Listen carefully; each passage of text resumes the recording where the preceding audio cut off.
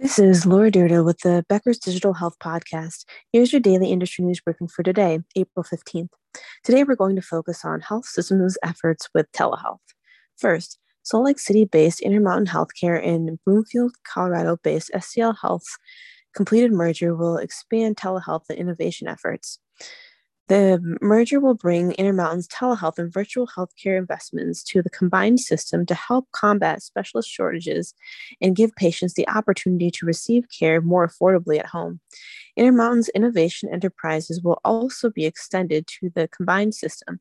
Some of these include Civica RX, Intermountain's non-for-profit pharmaceutical company, and Teleca, Intermountain's outpatient imaging centers, which offer various scans at affordable prices. The combined system, named Intermountain Healthcare, has more than 58,000 employees and operates 33 hospitals and 385 clinics across 6 states. Colorado's Attorney General's office signed off on the merger deal March 31st. 3. Fountain Valley, California-based Memorial Care expanded its telehealth offerings to include remote patient and physical examinations. TytoCare, a company that provides handheld exam kits and apps, will integrate into Memorial Care's current telehealth platform to offer Orange County and Los Angeles County patients the ability to perform guided medical exams with providers remotely. The TytoCare examination kit is a device that allows patients to perform physical exams of their heart, skin, ears, throat, abdomen, and lungs, as well as measure their heart rate and body temperature. The device can be purchased by patients and used in Memorial Care's virtual urgent care center. All examinations data from the device and visits will be stored on Memorial Care's cloud and EHR system. 4.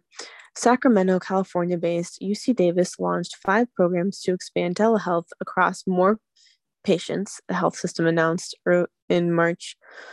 The 5 telehealth programs include Express Care Platform, which uses smartphones, tablets, or personal computers for patients to connect with physicians for same-day and extended-hour video visits.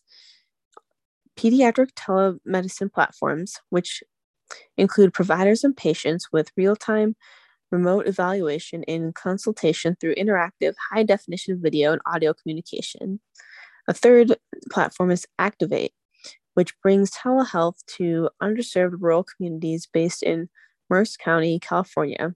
The fourth platform is a provider-to-provider telehealth platform, which connects physicians and patients with UC Davis health specialists. And finally, the Digital Health Equity Program, which creates a regional digital public health platform to improve access to and continuity of care for vulnerable populations in Sacramento, as well as the surrounding areas in the Northern California region. If you would like the latest in digital health and technology news delivered to your inbox every day, subscribe to the Becker's Health IT and CIO newsletter through our website at www.beckershospitalreview.com.